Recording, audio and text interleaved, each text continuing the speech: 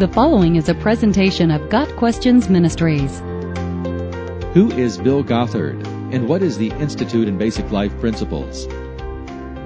Bill Gothard and the Institute in Basic Life Principles, which he founded, are well known in conservative Christian circles.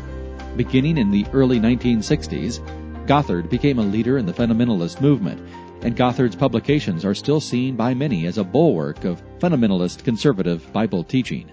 Through the 1960s and 1970s, his Basic Youth Conflicts seminars attracted hundreds of thousands of attendees. Current estimates project around 2.5 million attendees to date. Today, the Institute of Basic Life Principles and the Advanced Training Institute are almost exclusively associated with a small segment of the homeschooling movement, providing curriculum, conferences, and life training to like-minded families. Those who follow the IBLP are sometimes referred to as Gothardites. They generally also ascribe to quiverful ideology. The Duggars of 19 Kids and Counting are adherents of Gothard's teachings. There is some good teaching and many good intentions in the IBLP and ATI. Proponents of Gothard's materials desire Christians to be built up in their faith and trained in how to live the Christian life by applying God's Word to the life decisions they make.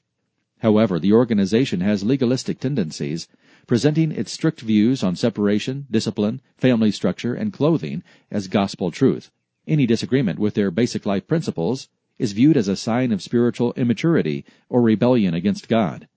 Some of their interpretations of Scripture certainly need more exegesis and less eisegesis, and there are problems surrounding Gothard himself. There have always been concerns about Gothard's authoritarian leadership style, which was at odds with a scriptural view of the body of Christ. Gothard's views and opinions were virtually never opposed within his organization. There were accusations that the IBLP Board of Directors was nothing more than a rubber stamp on Gothard's decisions, and that he was never held accountable for his actions. Over the years, other concerns surfaced. Rumors and allegations of inappropriate sexual behavior arose against Gothard and the wider ministry. All of the allegations were dismissed and did not lead to leadership changes within the IBLP.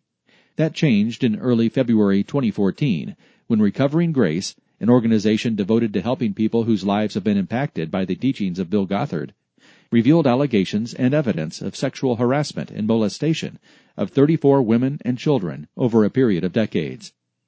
In response to the overwhelming number of testimonies of women alleging abuse, the IBLP board placed Gothard on administrative leave on February 27, 2014. A week and a half later, Bill Gothard resigned from the IBLP. As with any teaching, it is our responsibility to examine Gothard's teachings and the IBLP in light of what Scripture actually says. The issue of improper biblical hermeneutics, combined with unbiblical leadership patterns, should raise serious questions about the teachings of Gothard and the IBLP. Even if the charges of sexual misconduct prove to be untrue, there are enough red flags to warrant concern. Got Questions Ministry seeks to glorify the Lord Jesus Christ by providing biblical answers to today's questions. Online at gotquestions.org.